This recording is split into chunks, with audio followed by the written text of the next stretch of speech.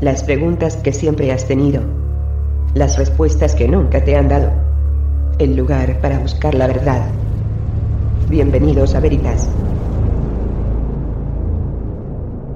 Saludos a todos los que buscan la verdad alrededor del mundo. Mi nombre es Mel Fábregas, su anfitrión, aquí en veritasradio.com. Después de 10 años, por demanda popular, esta noche les presento nuestro primer programa en español. Hace unas semanas, un fiel oyente de España, quien reside actualmente en Australia, Enrique, me contactó para exponerme el material que vamos a discutir esta noche.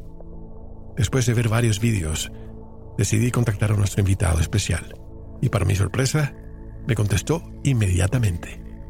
La historia que vamos a discutir esta noche es increíble. Es una historia que sigue expandiéndose día a día. Mi objetivo esta noche es cubrir cronológicamente esta historia. Tal vez tengamos que realizar entrevistas adicionales en el futuro. Pero lo más importante es que una vez que grabemos esta entrevista en español, ya que nuestro invitado, aunque habla varios idiomas, no habla inglés, y me ha pedido que yo traduzca el contenido. Así que esta entrevista va a estar disponible en español y en inglés, narrada por un servidor. Y en nuestro público de habla hispana, de antemano les pido disculpas, porque llevo casi 30 años viviendo en Estados Unidos y en los últimos 10 solamente he realizado entrevistas en inglés. Así que mi español está un poco oxidado, pero trataré lo mejor que pueda. Bueno, sin más preámbulo, usualmente leo una biografía de nuestro invitado, pero hoy voy a hacer una excepción y voy a dejar que nuestro invitado nos hable de su propia biografía y trayectoria. Yo acabo de llegar de Europa ayer y él acaba de llegar de África, directamente de mi provincia y pueblo ancestral, de Barcelona, Cataluña, España. Es para mí un placer presentarles a nuestro invitado de hoy, Carles Tora. Buenas noches, Carles, y gracias por estar con nosotros en Veritas. Bienvenido. Muy buenas noches, querido Mel, y la verdad es que es un gran placer y te aseguro que es un placer enorme que después de 30 años sea mi persona la que pueda hacer contigo una entrevista en la lengua española y la verdad, es un honor indescriptible. Así es, para mí también. Bueno, como te decía, yo vi varios de tus videos y quiero que les digas a la audiencia, en vez de yo leer una biografía, dinos quién es Carles Tora, tu trayectoria de piloto de helicópteros, de avión, de patrón de barcos, etcétera. Explícame desde el principio y vamos paso por paso. Bueno, muy fácil, querido Mel. Vamos a ver, mi vida siempre ha sido una vida muy normal, muy corriente como la de todo el mundo. Siempre pues trabajando en las empresas familiares en Barcelona, en Cataluña, en España. Teniendo mi profesión, que es gemólogo. Yo soy gemólogo de profesión, trabajo piedras, gemas, minerales. Esa ha sido mi profesión durante casi más de 30 años, independientemente de otros pequeños trabajos. O sea, como te digo, una vida bastante, entre comillas, normal, como la mayor parte de gente, con su familia, con su trabajo, con su empresa, con sus negocios, moviéndose y viajando pues un poco quizá más de lo normal, precisamente por esto, por parte del trabajo de la empresa, pero una vida sin muchos altibajos, aunque a pesar de todo ello, desde que yo nací, mis primeros recuerdos siempre fueron un poco fuera de lo normal, ¿no? Siempre tengo mi primer gran recuerdo lo primero que recuerdo de mi vida es de muy chiquitito, con 2 o 3 años, estar prácticamente todavía aún en la cuna y despertarme por las noches y ver luces por la habitación, pero evidentemente un niño de 2 años o 3 años ve luces y es como si viera personas, ¿no? Pero tengo ese recuerdo, ¿no? Hasta el punto de que cuando ya fui creciendo hasta los 5 años, seguía viendo las luces, seguía escuchando, pero no escuchando voces, sino que más sintiendo desde mi mundo interior, desde mi corazón, cosas que los demás no oían. De vez en cuando veía hasta como pequeños seres pequeñitos, como si fueran duendes, como si fueran hadas. Algo un poco, digamos que normal para una mente de un niño, que cualquier padre pues puede pensar que es una forma de tener, como suelen decir aquí, pues tu amigo invisible, ¿no? Siendo en mi caso que soy hijo único y en mi casa, como hijo único y como parte de que mi madre era hija única y mi abuelo hijo único, pues siempre una familia muy pequeña, muy chica, y siempre mis padres pensaron de que, bueno, el niño está queriendo buscar amigos invisibles y por eso que ahí siente cosas, ¿no?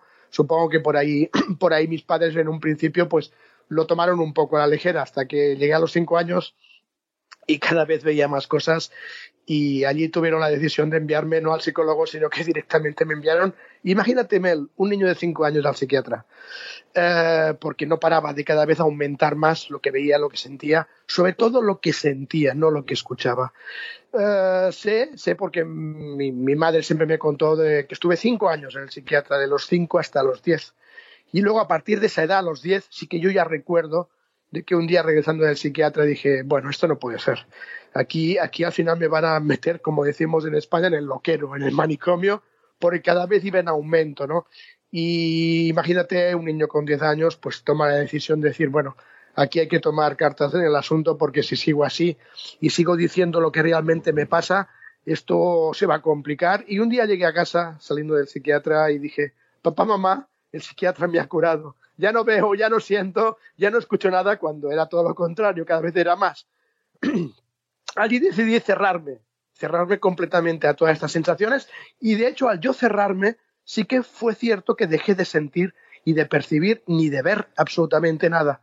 Mis padres lo creyeron, ya no tuve que ir al médico, más al psiquiatra y empecé mi vida de adolescencia normal y es lo que te comentaba al principio. Entonces, pues bueno, a partir de los 10 años, como yo me cierro a todos mis, entre comillas, lo que ahora siento que son dones, pues tengo una vida normal de adolescente, pues vas al instituto, luego a la universidad, coges el negocio de la familia, estás haciendo tus trabajos, pues tienes tu familia, te casas, tienes tus hijos, como cualquier otra persona más o menos, hasta que ocurrió algo excepcional hace 2 años y medio, en el 2016, marzo 2016, independientemente yo de mi trabajo, para no intentar alargarme mucho porque sería mucho el poder comentar mi vida anterior, pero llega un momento en que yo, independientemente de mi trabajo, de mi negocio o de lo que yo realmente sé hacer, suelo o solía estar trabajando para grandes multinacionales, sobre todo multinacionales que se refieren al tema de la élite. La gente que manda en el mundo, que tiene sus multinacionales, sus fundaciones. Bueno, por mi descendencia, por mi apellido, que sabes muy bien que es Tora. Mi apellido viene de una de las 12 familias que iniciaron realmente todo lo que es la historia judía. Realmente mi descendencia viene directamente de los levíticos. Y tenemos un apartado especial por ser descendientes de lo que eran las primigénitas familias que venían directamente de Moisés, porque evidentemente pues los levíticos vienen de Levi viene de Aarón, el hermano de Moisés, viene de Moisés, o sea que viene directamente desde el principio de los principios. Mi familia en esa época, en la época de Moisés, era la encargada de vigilar la ley, que era la Tora, y por eso mi familia cogió el nombre de Tora. Y yo soy uno de los últimos descendientes de una familia muy, muy corta y muy chica. Entonces, gracias a mi apellido, pues he tenido relación con gente, digamos, interesante en el mundo, que lleva bastante las riendas. Aquí es cuando yo conseguí, a partir de los 18 años, de entrar en contacto con varios de ellos, no con todos, de tener una enseñanza también militar, por qué no decirlo. De allí pues ya aprendí a pilotar cualquier tipo de cosas.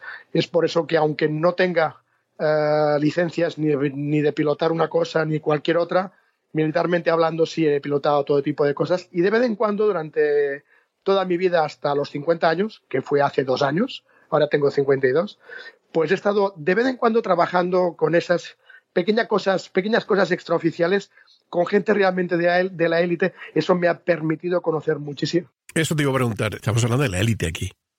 Sí, totalmente. Eso me ha permitido poder conocer mucho de ellos, saber cómo trabajan, muchos quiénes son. Yo sigo muy en el anonimato porque evidentemente los que realmente mandan, sobre todo en Israel, quieren que estas familias queden en el anonimato, y yo sí decidí hacerlo, salir y trabajar con ellos, cuando por ejemplo tanto mi padre como mi abuelo rehusaron. Ellos para eso llegaron hasta España, porque se fueron escondiendo para que esta élite no los encontrara. A mí me encontraron a los 18 años y pues imagínate, pues un chico a los 18 años cuando le ofrecen todo, pues yo caí de cabeza y dije, venga, vamos para allá, ¿qué es lo que necesitáis? ¿Qué es lo que queréis? gracias a esa experiencia de estar de vez en cuando con esta gente, pues, y de aprender muchísimas cosas, llegué a una época en que dije, bueno, yo tengo que escoger un bando, tengo que escoger el bando del bien, el bando del mal, porque llegó un momento en que yo tuve que decidir, pero así de claro te lo digo, Mel, llegó un momento que tenía que decir en qué bando escoger y decidí trabajar para la luz. Mucha gente que me conoce hoy en día, que estoy dando conferencias por todo el mundo, sigue pensando que por ser quien soy y por venir de donde vengo, sigo trabajando con la élite y estoy desinformando a todo el mundo. Bueno, cuando estás de cara al público como persona pública, sabes que tienes gente siempre a favor o en contra y eso forma parte del circo, como digo yo. Cuando hablamos de la élite no son solo judíos, ¿eh? Judíos es una parte de la élite. Lo que pasa es que la gente piensa que son todos judíos, cuando en el mundo judío tengo amigos excepcionales, súper amorosos que trabajan para la luz. Ese es un tema interesante. Claro. No es cuestión de desacreditar a los judíos. No, hay judíos increíbles. Lo que pasa es que como hay una parte que todo el mundo conoce, que forma parte de esta familia sionista, que se suele llamar, que sí que están dentro de este poder, pues todo el mundo lo coge como un mismo paquete, pero realmente, Mel, tú sabes que no es así. Claro. Esa es la realidad. Pero sí, mucha gente me dice, es que tú vienes de esta gente, tú eres judío. Digo, bueno, que mi descendencia sea judía no quiere decir que yo lo sea, porque de hecho yo no aplico ninguna religión. Yo no aplico las religiones, con lo cual, si me preguntan si yo me siento judío, no me siento judío porque yo no aplico la religión judía. De hecho, no aplico ni la católica ni ninguna. O sea, yo aplico lo que es la forma de vivir de luz, del ser de luz interno, que luego es cuando hablaremos de lo que realmente estoy haciendo ahora, ¿no? Pero aunque lo fueras, no hay que generalizar, a eso me refiero. Sí, por supuesto, estoy totalmente de acuerdo, pero es que aún así tampoco estoy exigiendo y diciendo a la gente de que no, es que sí, si yo soy judío pasa algo. No, es que no actúo en ningún tipo de forma de vida que se le pueda llamar religiosa, ¿no? Pero mucha gente, sobre todo en Latinoamérica, que es donde más me muevo, o sea, no me muevo en España, donde más me muevo sobre todo es en Latinoamérica. Allí hay mucha gente que está dudando, bueno, es que por tu apellido, bueno, pero es normal que duden. Y ahí es cuando yo digo, chicos, yo hablo del mundo interior, yo hablo de lo que es el ser de luz, de la esencia, de lo que viene del origen, de lo que viene de la fuente, y quien lo sienta, si quiere escuchar, que escuche, y quien no lo sienta bien, pues también fantástico, significa que su camino es diferente, ¿entiendes? Entonces, este tema de gente a favor y gente en contra, todas las personas públicas pues lo tienen, ¿no? Yo tengo bastantes amigos, sobre todo en España, que también son públicos y que hablan de otros temas diferentes, ¿no? De más del mundo exterior, sobre todo cuando hablamos de temas ufológicos, de ovnis, etcétera, que aún tienen más problemas porque aún tienen más gente en contra, ¿no? Yo que hablo prácticamente muy poco de todo eso y, bueno, me estoy escapando un poco, pero evidentemente mi apellido marca mucho y siempre suelo decir, bueno, no os fijéis en mi apellido. Mi apellido me ha dado, gracias a Dios, mucha información que muchísima gente no tiene. Mi apellido, por suerte, me abre muchas puertas que otros apellidos no abren. Entonces, bueno, no es que yo me aproveche de esto, ¿no? Pero, evidentemente, como lo tengo delante de la mesa, pues lo utilizo. ¿Me entiendes, Mel? ¿Cómo fue ese primer encuentro cuando te contactó la élite a ti por primera vez? ¿Cuándo fue y cómo fue? Bueno, es como si viene el ejército a reclutarte. Cuando tienes una edad ya adulta y viene el ejército a reclutarte y vienen a decirte de que, bueno, tú sabes quién eres. Yo, en principio, no sabía exactamente quién yo era porque ni mi padre ni mi abuelo nunca me quisieron contar tanto como luego me contaron, si me habían contado una parte. Cuando me vienen a buscar y me preguntan y me dicen que si saben quién era yo dije, pues no. Entonces yo podía creerlo o no creerlo. Cuando regresé a casa y le conté a mi padre, dijo, madre mía, te encontraron. Entonces él me contó toda la verdad, que era exactamente lo mismo que me habían contado, por lo tanto no me estaban mintiendo. Y mi padre me dijo, bueno, a los 18 años vienen a buscar a todos y cada uno de este grupo pequeño de familias decide si ir o no. Mi padre y mi abuelo decidieron, como te digo, salir del tema. Creo que incluso mi bisabuelo fue el primero que salió, que fue el que se salió de Israel vía Suiza y de Suiza llegaron hasta España. Y mi padre me dijo que, bueno, que él respetaba mi opinión, que él me diría los pros y las contras de que yo decidiera. Yo decidí que sí. Mi padre no estaba de acuerdo, pero no se puso en medio. Y a partir de aquí, pues empecé a tener unos encuentros con esta gente, sobre todo en Latinoamérica, no tanto en Europa. Realmente en Europa prácticamente yo no he tenido contacto con nadie, pero sí con parte de esta élite, sobre todo en Latinoamérica. Y bueno, eran encuentros esporádicos, no era un encuentro de decir, bueno, me voy a trabajar con ellos y me despido. No, no, no. Yo, la condición es que seguía con mi vida, seguía con mis estudios en esa época, a los 18 fue cuando yo entraba en la universidad, después de justamente hacer el servicio militar en España. Y nada, me dejaban hacer mi vida normal, pero cuando ellos necesitaban de mí, pues bueno, como parte de esas familias un poco especiales, pues podía entrar a estar con ellos, ¿no? Y así fue como fue paulatinamente, de poco a poco, ir haciendo trabajos, ir a aprender, como te dije, aprendí a pilotar cualquier tipo de objeto que hay sobre la Tierra y hacer trabajos, en mi caso, dentro de lo que es el servicio más de inteligencia. No trabajaba en el servicio de campo, sí hay personas que luego conocí que trabajan en el servicio más de campo, yo era más de trabajo de despachos. Y bueno, allí aprendí, vi muchas cosas, pude participar de muchas ceremonias. Bueno, si te contara realmente lo que he vivido, eso es lo que luego me hizo más tarde poder escoger entre un lado y otro y entender claramente que esa experiencia me tenía que servir para poder trabajar para la luz y no trabajar para más la oscuridad, ¿no? Gracias a esa ventaja. Podríamos decir que tú estuviste dentro del estómago del dragón y ahora estás desconstruyéndolo. Bueno, digamos que estaba dentro, me estaba alimentando a mí también, hasta que decidí pues darle la vuelta a la tortilla y no atacarle, porque evidentemente sí he aprendido que no hay que atacarle, no meterme con ellos, que evidentemente ni nunca me voy a meter con ellos, ni nunca voy a ir contra ellos, no. Lo que sí he aprendido es que hay que tener tolerancia, hay que tener respeto, cada uno tiene que escoger su lado, por eso yo no me voy a meter con nadie, ni nunca voy a decir nombres ni nada, porque no viene al caso, pero sí eso me ha enseñado a que como mínimo mi camino va a ser otro camino completamente diferente, que voy a buscar y a intentar compartir un mundo y una ruta, un sendero de luz para la gente que quiere buscar su esencia, la gente que quiere activar su ser de luz interior, pero sin meterme con los demás, sin meterme con nadie, simplemente pues seguir un camino para intentar activar, despertar, lo que llaman el salto cuántico, lo que llaman el despertar de conciencia. Esa es mi idea, ¿entiendes? Claro que sí. Entonces, supongo que en un momento dado, vamos hacia atrás, antes de que CERN te contratara a ti, ¿no? Antes de esto, ¿cómo llegaste tú a CERN? Bueno, no es que el CERN me contratara. O sea, que nosotros saliéramos desde allí no significa que ellos te contratasen, ¿vale? Fue una multinacional. ¿Para quién trabajabas en ese entonces? Sí, era una multinacional de la élite, que evidentemente no hace falta ni decir nombres, porque como te decía antes, nombres no vamos a contar ni a decir nada, porque luego sí que a mí me entrarían en problemas. Claro. Yo al no nombrar absolutamente nada, pues me permite seguir mi vida normal. Si yo empiezo a decir y a hablar de gente, allí sí entro en problemas. Pero yo ya es un pacto que he hecho con ellos, ¿me entiendes? O sea, yo ya tengo un pacto de que yo no me voy a meter con nadie, y como yo no me voy a meter con nadie, pues pueden dejarme hacer mi vida normal y que yo hable de mi mundo interior, de la espiritualidad, del ser de luz, sin meterme con ellos, sin meterme con nadie, me permiten a que yo haga lo que desee, ¿me entiendes? Ese es el pacto que yo tengo con ellos.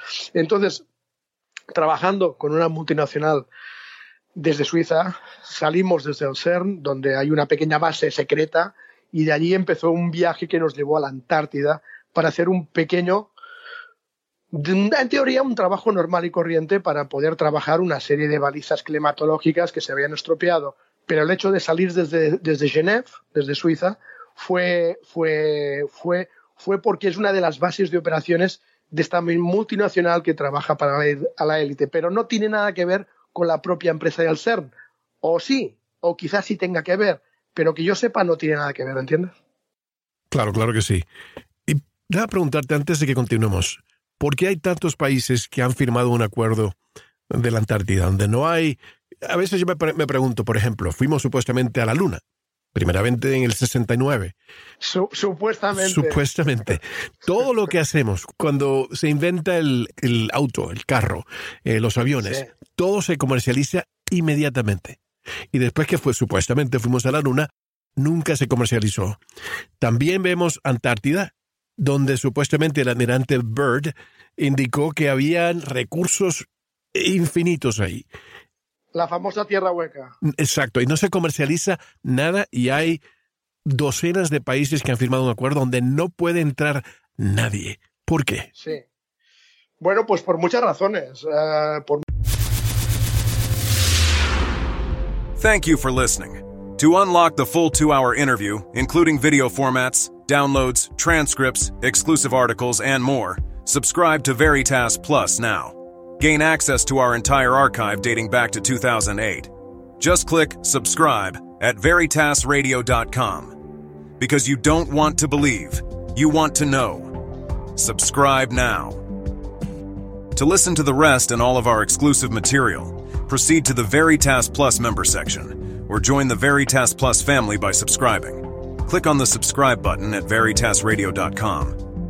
Don't forget to visit the Veritas store for focused life force energy. Get a 15-day free trial today, with no credit card required. And if you want to get in touch with Mel, want to be a guest on this radio program, have a guest suggestion, or have feedback, just click on the contact button on our website at veritasradio.com. Now, proceed to the Veritas Plus member section or subscribe to listen to the rest of the interview. You don't want to miss it. Because you don't want to believe, you want to know.